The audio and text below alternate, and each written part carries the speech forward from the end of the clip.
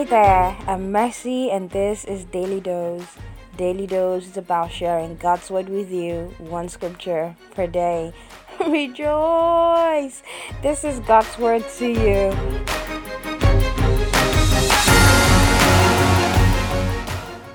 Today's episode, we will be reading from Genesis 28, verse 16, and I will be reading from the Message translation. It says, Jacob woke up from his sleep and said, God is in this place truly, and I didn't even know it. Genesis 28, verse 16.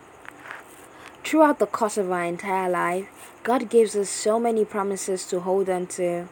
There are so many great things we want to expect from Him, and we'll rest assured that He would never fail to fulfill each and every one of those promises. But sometimes, His timing is a bit unconventional. It's hard to even believe that everything that happens in our life is part of God's plan, especially when we're dealing with the loss of a loved one.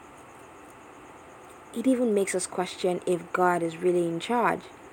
But the truth remains that how God chooses to fulfill His promise to us is not ours to decide.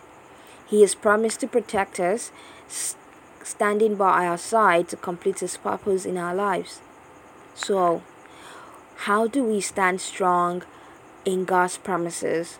First, like Jacob, we need to wake up from our spiritual sleep. We need to become conscious of the presence and capacity of God.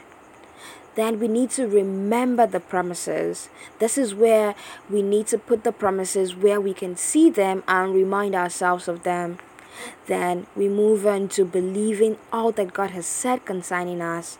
Now, our beliefs influences our action. And then finally, we get to that point where we get to confess these promises over ourselves. We get to speak God's word over our lives. Say this with me. I have found life in God. I am led always, and my life is working. I am conscious of the life-giving power in me.